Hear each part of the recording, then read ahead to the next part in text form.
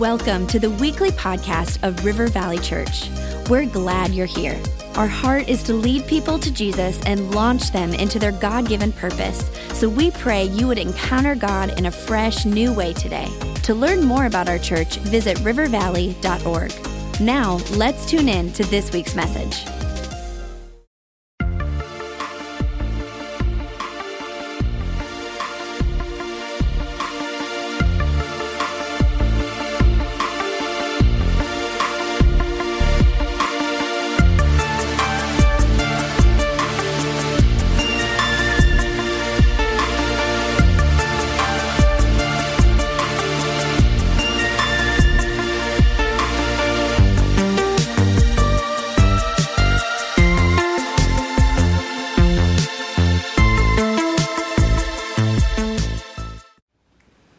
How many know that money does talk?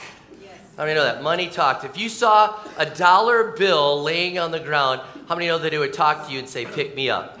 How many know if you saw a $20 bill laying on the ground, it would scream at you, pick me up? A $100 bill would say, I don't belong to you. But anyways, you know, it would talk to you. If you saw a stack of them, you'd think, I'm in trouble if I pick that up. But anyways, money talks to us, and I believe it says something about us, and I do believe that money speaks to us. And we're going to expose the way that money speaks to us, and we're going to expose what it really reveals about us, because I believe money does talk. Now, according to Neil Diamond, it doesn't sing, dance, or walk, but it does how many know Neil Diamond? How many know that just dated me right there? Yeah, some of you are like, money talks. Yeah, all right, anyways. What does it say about you? What does your money say about you? Because really what we do is we exchange money for the things we value. That's what it says. It says, I value this. I value this. Matter of fact, they did a survey about different states in the United States, and they said, what do people value? And they found out in Minnesota, we value our home, number one, of any other state, probably because of the weather we have, but we value our home, number one. Automobiles were way down there. You know, way down there. For some reason, we value wine in the state of Minnesota. Okay, I thought that was interesting. Would have wine groves, or, you know, olive grove? Not olive, yeah, really, all right. Orchards, grapes. Yeah, all right. I got thoughts going on right now that I'm just not going to reveal. All right. But we value things, and there's certain things that we value, and our money says that. When we spend money on our looks or we spend money on a health club, it says that we value certain things. When we go and we spend money on education, again, we value education in this state. People will spend tens of thousands of dollars. It says what we value. We value travel. There's things that people say, we value clothes. We value entertainment. And I think in our society, we probably value entertainment too much. You know, we're like, buy this, buy that, go to this, buy that, season tickets for this, that, this, wine and dine, do all these things. But we exchange money for what we value, and it says a lot about us. It's really a big part of our life, and it's a big part of our worship. It really is. The Bible has over 2,000 verses that deal with money, more than heaven and hell combined. Because it's the world we live in, and Jesus used it in illustrations, and there's all sorts of parables and stories, and it's a big part of us. So in this series, we're going to take a few weeks to talk about money, and I know for some people it makes them uncomfortable, but because it's such a big part of us, because it's such a big part of our life, because we actually are able to worship with our money, we're going to talk about that. Now, we have a very short time at offering. I've been in some churches that are long time, 5 minutes, 10 minutes, even 15 minutes talking about the offering. We just actually do it rather short, but nonetheless, it's still very, very important. And we practice a principle here called tithing, and that is giving 10% of our income to the local church to fuel the work of the Lord, and we're going to talk about that in this series. We talk about giving to missions and giving to take care of those that have never heard, and then, of course, Kingdom Builders, which is over and above. So we're going to talk a little bit about that in this series, but the first thing that we're going to look at is who's first. I think our money tells us who's first. If we're first, it's pretty clear by the way we spend our money. If God's first, it's pretty clear as well by the way we spend our money. And I want to say this, if you don't have God first, nothing else falls into line. If God is first, everything else just kind of flows and it falls right into place. But if God's not first, everything's out of order and you're wondering why you can't get peace and you're wondering what's wrong because God's not first. Now, I know that if we were to ask everyone, we'd say, is God first in the way you spend your money? Everyone would say today, yes, it is. Yes, he is. But what if we were to look at your statement? Or, look at your bank statement and say, is God first or what's really first?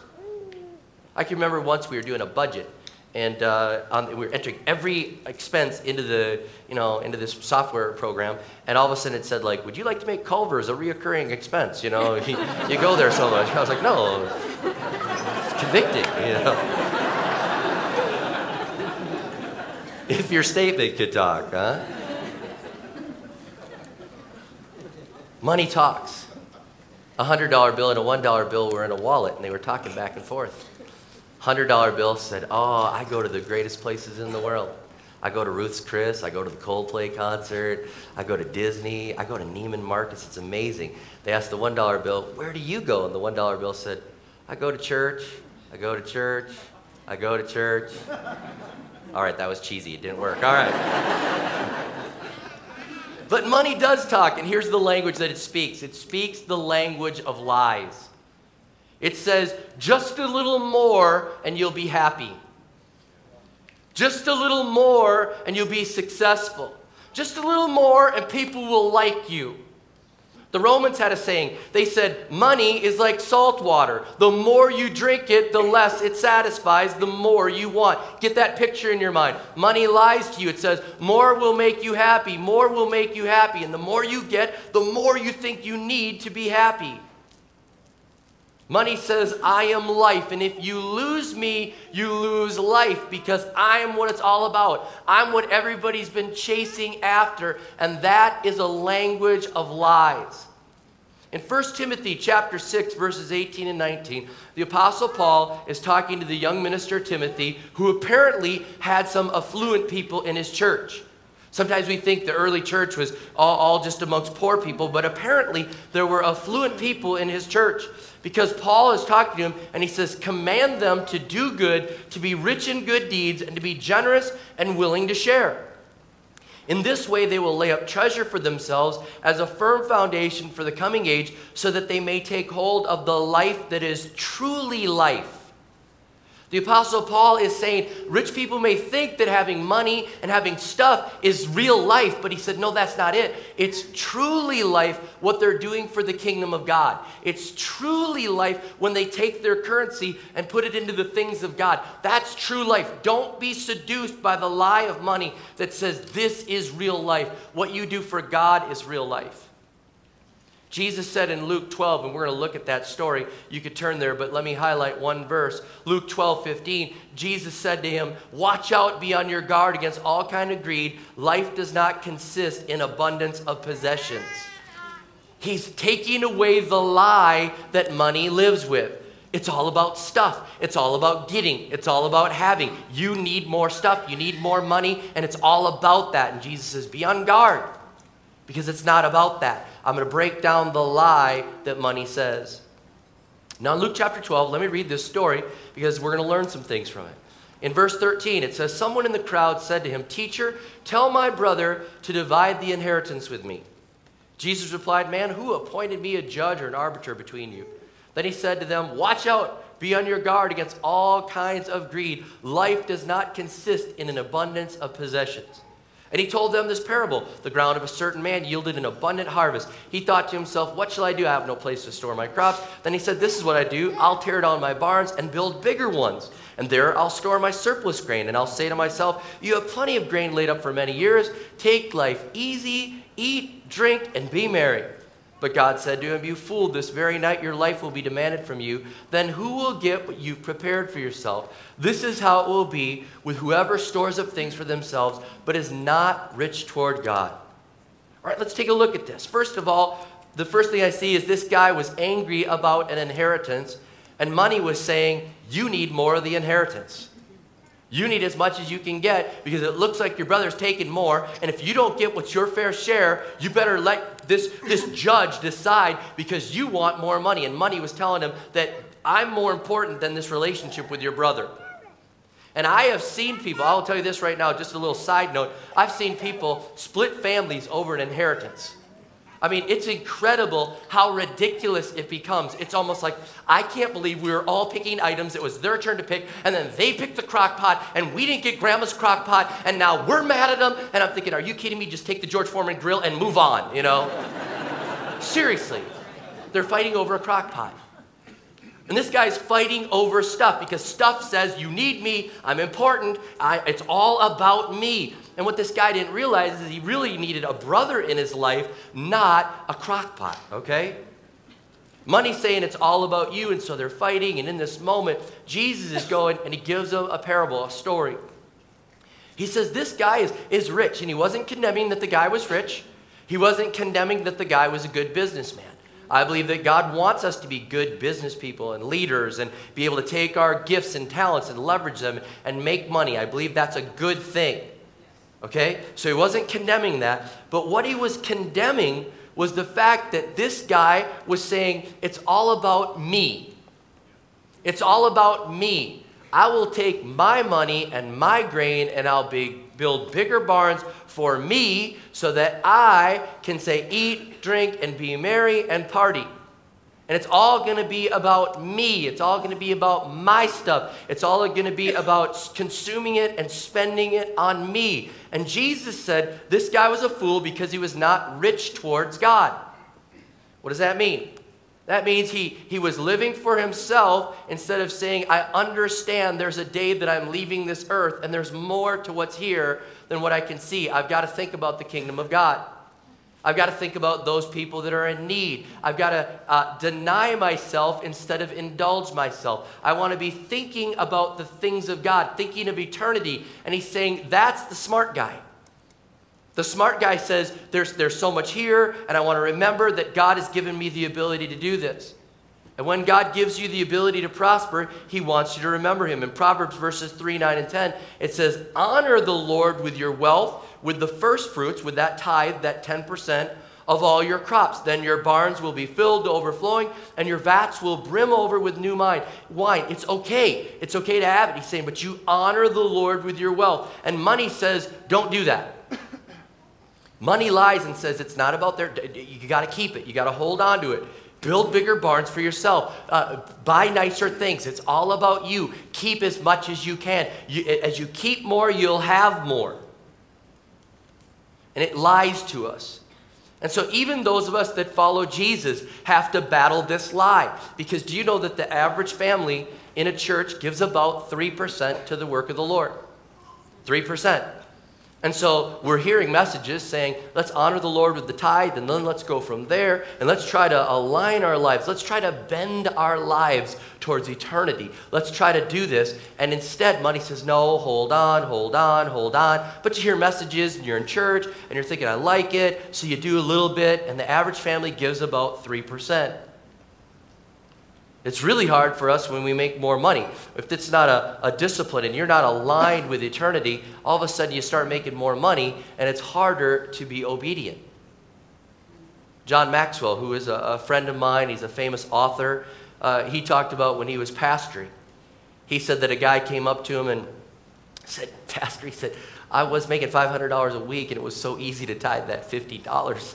And he said, now I'm making $5,000 a week, and I'm supposed to tithe $500. It's so much, and it's so hard. Will you just pray for me? And John said he grabbed his hand and said, Lord, I pray that he makes $500 a week so it's easier to tithe, Lord. The guy's like, no, wrong prayer.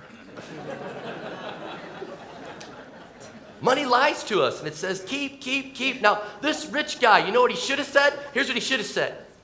God, it's all yours. You have prospered me. You've made me. You give me the ability to breathe. You give me my health, and I'm so thankful. And God, I'm going to give you more. And I'm going to make these bigger barns and these things, but I want you to know that I'm always going to give more to you. And as you increase me, I'm going to keep blessing you. And rather than eating, drinking, and partying, you know what I want to do? I want to go to all sorts of fundraisers, and I want to go to those banquets where people show the lives that were changed. And instead of partying with the party animals, I want to party with people orphans and people whose lives were redeemed because of my giving. Those are the parties I want to go to, God, and I want to be part of that, and I want to give and give. And God, as you give me more, I'll build bigger barns, and I'll keep funneling more money to you. Man, totally different. Totally different. That's being rich towards the things of God. Now, realize again, money does not satisfy. I know that it's such a deep lie that we've grabbed hold of, so I've got another story from the Bible for us in Matthew 19. If you have your Bibles, you can turn with me there. Matthew 19, verse 16 through 26. This is a rich guy coming up to Jesus. He says, just then a man came up to Jesus and asked, "Teacher, what good thing must I do to get eternal life?" "Why do you ask me about what is good?" Jesus replied. "There's only one who's good. If you want to enter life, keep the commandments." "Which ones?" he inquired. Jesus replied, "You shall not murder, you shall not commit adultery, you shall not steal, you shall not give false testimony, honor your father and mother, and love your neighbor as yourself." "All these I have kept," the young man said. "What do I still lack?" Jesus answered, "If you want to be perfect, go sell your possessions and give to the poor, and you will have treasure in heaven. Then come follow me." When the young man heard this, he went away sad because he had great wealth. It's an interesting story here. It's an interesting story, and I don't think we catch this in the story. I think we're so consumed with the fact that Jesus asked him to sell everything, and we're so consumed with the fact that he walked away sad, that we miss it. This guy was rich. This guy had it all, and yet he was missing something. Catch that. I don't care how rich you are in this world, if you don't have eternal life, if you don't have Jesus, you're still missing something. Okay? We hear the lie, money will make me happy. If I only had more money, if I only had more money. And this guy had it all, and he was feeling lost. He felt left out. He was missing what he really wanted in his life, purpose and meaning and something beyond the here and now. And money doesn't satisfy. Money doesn't meet all of our needs. If it did, this guy would have never come to Jesus. He would have saw Jesus and thought, crazy preacher? Crazy people living for whatever? Don't they know money is the answer? Money is the answer. But there was something in him that made him go to Jesus and talk to him. And money is not the answer, because if it was, Hollywood would have the best marriages. You'd be watching E.T. and they'd be saying, celebrating 50 years instead of like 5 weeks ago they got married and now they're divorced. You know what I mean? It'd be totally different. We'd all be like, I want to be like the Kardashians instead of ooh, all right? You know, all right? Because money doesn't satisfy. It doesn't bring you the happiness. I mean, Hazelden is full of rich people that are trying to break the habit of drug addiction because they have all the money in the world and they don't know what to do, and they get sucked into things because they're looking for purpose. They're looking for the real meaning.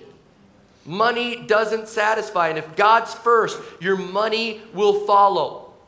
Here's what happens. When you have an encounter with God, all of a sudden something happens to your whole life. It happens to your whole life. Matthew 13, verses 44 through 46. The kingdom of heaven is like treasure hidden in a field. When a man found it, he hid it again, and then in his joy went and sold all he had and bought that field. Again, the kingdom of heaven is like a merchant looking for fine pearls. When he found one of great value, he went away and sold everything he had and bought it. And don't miss, it says in his joy. When you find God, when you find a relationship with Jesus Christ, in your joy, you want to follow him. And in your joy, you want to do something for him. And in your joy, it affects every area of your life. And you've got to break free from the lie about money. And nobody forces anyone to give around here. There's no cover charge. One time a guy came up to me at church. He was new, and he goes, "What's the cover charge?" I said, "You're new here, aren't you? Welcome." Yeah. There's no forcing. It's in our joy we give.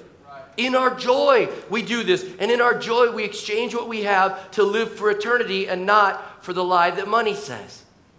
When God has an encounter with people and they have an encounter with him, something happens to the way they give. In Genesis chapter 4, Cain and Abel.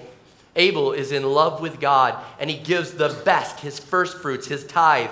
And he's in love. Cain is kind of like, well, God, I'll just give you a little something. I think I'm supposed to do a little offering here. I'll give you the leftovers, whatever, 3%, you know. And God's like, I'm not accepting that. I accept his because he really loves me and he understands that. And I've got all of them. I'm first, but with you, I don't accept it. In Genesis chapter 14, Abraham has an experience with God, and he says, 10% of everything I have, I'm giving. I'm doing this. I want to honor God. Jacob in Genesis 28 has an encounter with God, and he's like, from here forward, I'm giving 10% of everything. God, you're so good. Mary in John chapter 12 pours out the perfume on Jesus' feet. Why? Because she's had an encounter with God. And in her joy, she counts it a privilege to prepare his body for burial and pours out perfume that was worth 1 year's wages. Think about that. 1 year's wages. Why? Because she has had an encounter with God and it affected everything about her. Zacchaeus in Luke 19, let me read it for you. Zacchaeus has an encounter with God, and it says, but Zacchaeus stood up and said to the Lord, look, Lord, here and now I give half my possessions to the poor, and if I've cheated anybody out of everything, I'll pay back 4 times the amount. Jesus said to him, today salvation has come to this house because this man too is a son of Abraham. He's saying, wow, look at the way this guy wants to part with his money. His money was his God, but now I'm his God. Now I'm in first place, and this guy's willing to give half of his money away to the poor, and anybody that cheated him is getting back 4 times. How many want like a Zacchaeus revelation on somebody that ripped you off someday, right? You want to like pay me back 4 times. Show me that you're really saved. All right. John the Baptist, when he was preaching, repent, repent, people would go and be water baptized. And they'd come up and they said, John, how do we show people that we've really had a change of heart? You know what he said? All 3 things that he said dealt with money. He said, everybody give some money to the poor and take care of them. He said to the tax collectors, stop ripping people off and pay back people what you owe them. And he said to the soldiers, he said, be content with your wages and don't force people to give you more. Be content with where God has you. All 3 things dealt with money. Now, he could have said, okay, in order to show that you're really a follower of God right now, pray 2 hours a day. Faithful attendance at the synagogue for 1 year. Get your badge. And we'll know. But he says everything that he said dealt with money. Why? Because for so many, money is in first place. And it needs to be moved down. It needs to be seen as a tool that God can use. We need to break free from that lie and say, God, you're in first place. I honor you. Now, here's what happens. When you have that encounter with God, you start realizing that you're living for something bigger than you.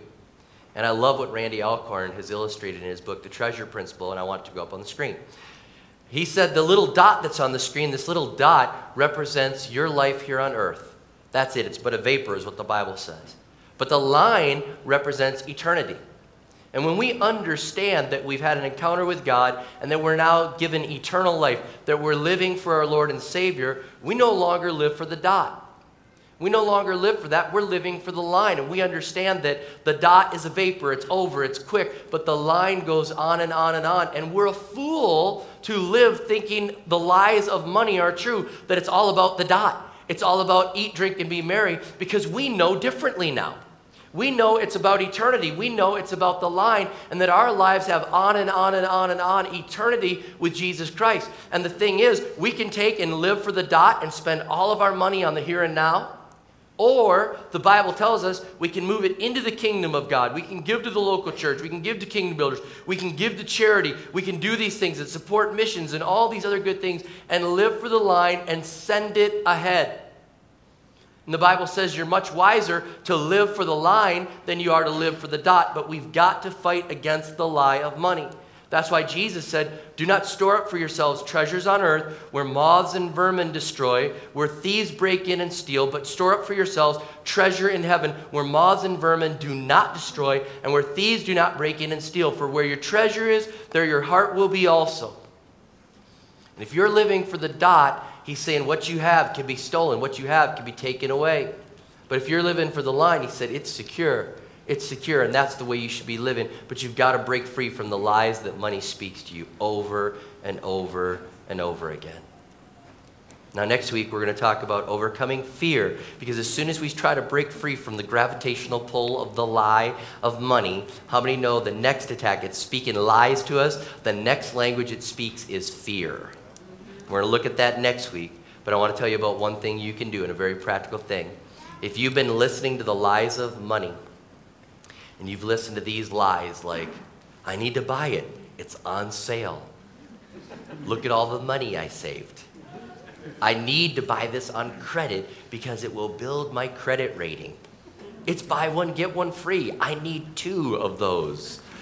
And I don't know why I need 2, but I need 2. I have to have 2. But if you've been listening to those lies, or all these other things like it's okay to finance the vacation on credit card or whatever else, the lies that the enemy's been telling you, We have a ministry here, very practical, called Financial Peace University. It's actually done in our life groups, and I encourage you to sign up. It's something where you can break free from the lies. We're going to preach the truth, and we're going to give you practical help to break free from the lies, because I believe God has a greater purpose for our finances, a greater purpose for us to be living for. It's the line and not the dot. So Lord Jesus, I pray right now that you would help us to live for the line, to live for eternity. What is our life in comparison to eternity? And yet the lie of money says it's all about now. Chase it. Get it while you can. Eat, drink, party. Buy. Do whatever you can. But deep within us, we know the Spirit of God says, I've created you for more than that. And when we have an encounter with you, when we make you our Lord and Savior, truly it's in joy that we give. But those lies are so strong, and I'm praying, God, that we could break free from those lies and start to honor you in obedience. Starting with that Old Testament minimum of 10% and going from there, realizing that we are so prosperous, we have been so blessed, we will realign our life to live for the line and not for the dot. So I pray that, Lord. I pray that people need help, they'd join those groups, they'd read the resources and books, and they'd break free from the lies that money has been speaking to them. And I thank you for that, Lord. I pray that as we grow in our wealth, we'd be rich towards the things of God. Rich towards the things of God. Leveraging our ability to earn to give more. Leveraging our ability to earn to be kingdom builders. Leveraging our ability to earn to celebrate with those that are the least of these. In Jesus' name I pray. Amen.